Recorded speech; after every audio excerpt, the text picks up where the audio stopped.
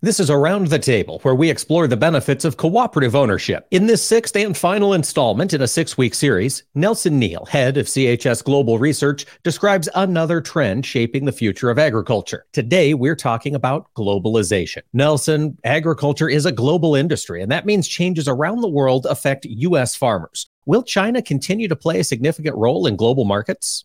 That's an easy one, Mike, and the answer is absolutely. And you know what? It's not just about demand. Think about the broader role that China plays in agriculture. They're one of the largest or the largest producer of active ingredients that go into crop protection chemicals that eventually find themselves on acres and acres of U.S. soil. So that's number one, is on the production and supply side. Number two, they're a global supplier or certainly an influencer of global trade flows of fertilizer. So there's certainly a global impact of what China does there. And then, of course, perhaps one of the most obvious ones is China is a great demand sink for a number of commodities, whether it be energy commodities or our own agricultural commodities. So China's got a big role to play in terms of where U.S. agriculture is headed, so they'll continue to play that role. How about Brazil? Nelson, do you expect them to continue to emerge as a major crop exporter? You know what, when we think about Brazil, the answer, again, just like China, is absolutely. Brazil is the largest exporter or producer globally of soybeans and also maintains a significantly sized corn crop. If you think about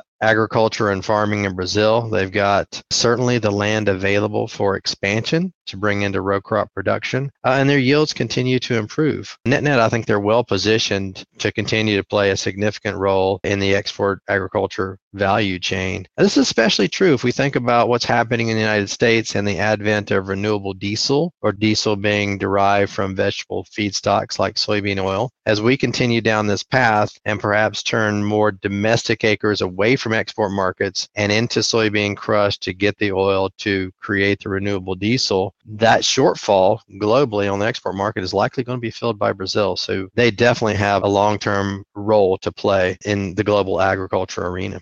With all these factors to consider, Nelson, what's the bottom line for U.S. farmers? From a U.S. farmer perspective, my encouragement would be just to pay attention to what's going on in these global markets, whether it's corn being shipped from Brazil to China, or whether it's our trade relationship with Mexico, where we deliver a lot of corn. Pay attention to what's going on in the marketplace, because a lot of these changes will manifest themselves in market pricing, and that may or may not give the farmer a margin opportunity when he looks to lock in either the price of his inputs or the value that he receives from the crop that is ultimately being produced. That's Nelson Neal, head of CHS Global Research. Nelson, thanks for joining us this week. Thank you, Mike. And thank you for joining us around the table. Learn more about the benefits of cooperative ownership at cooperativeownership.com.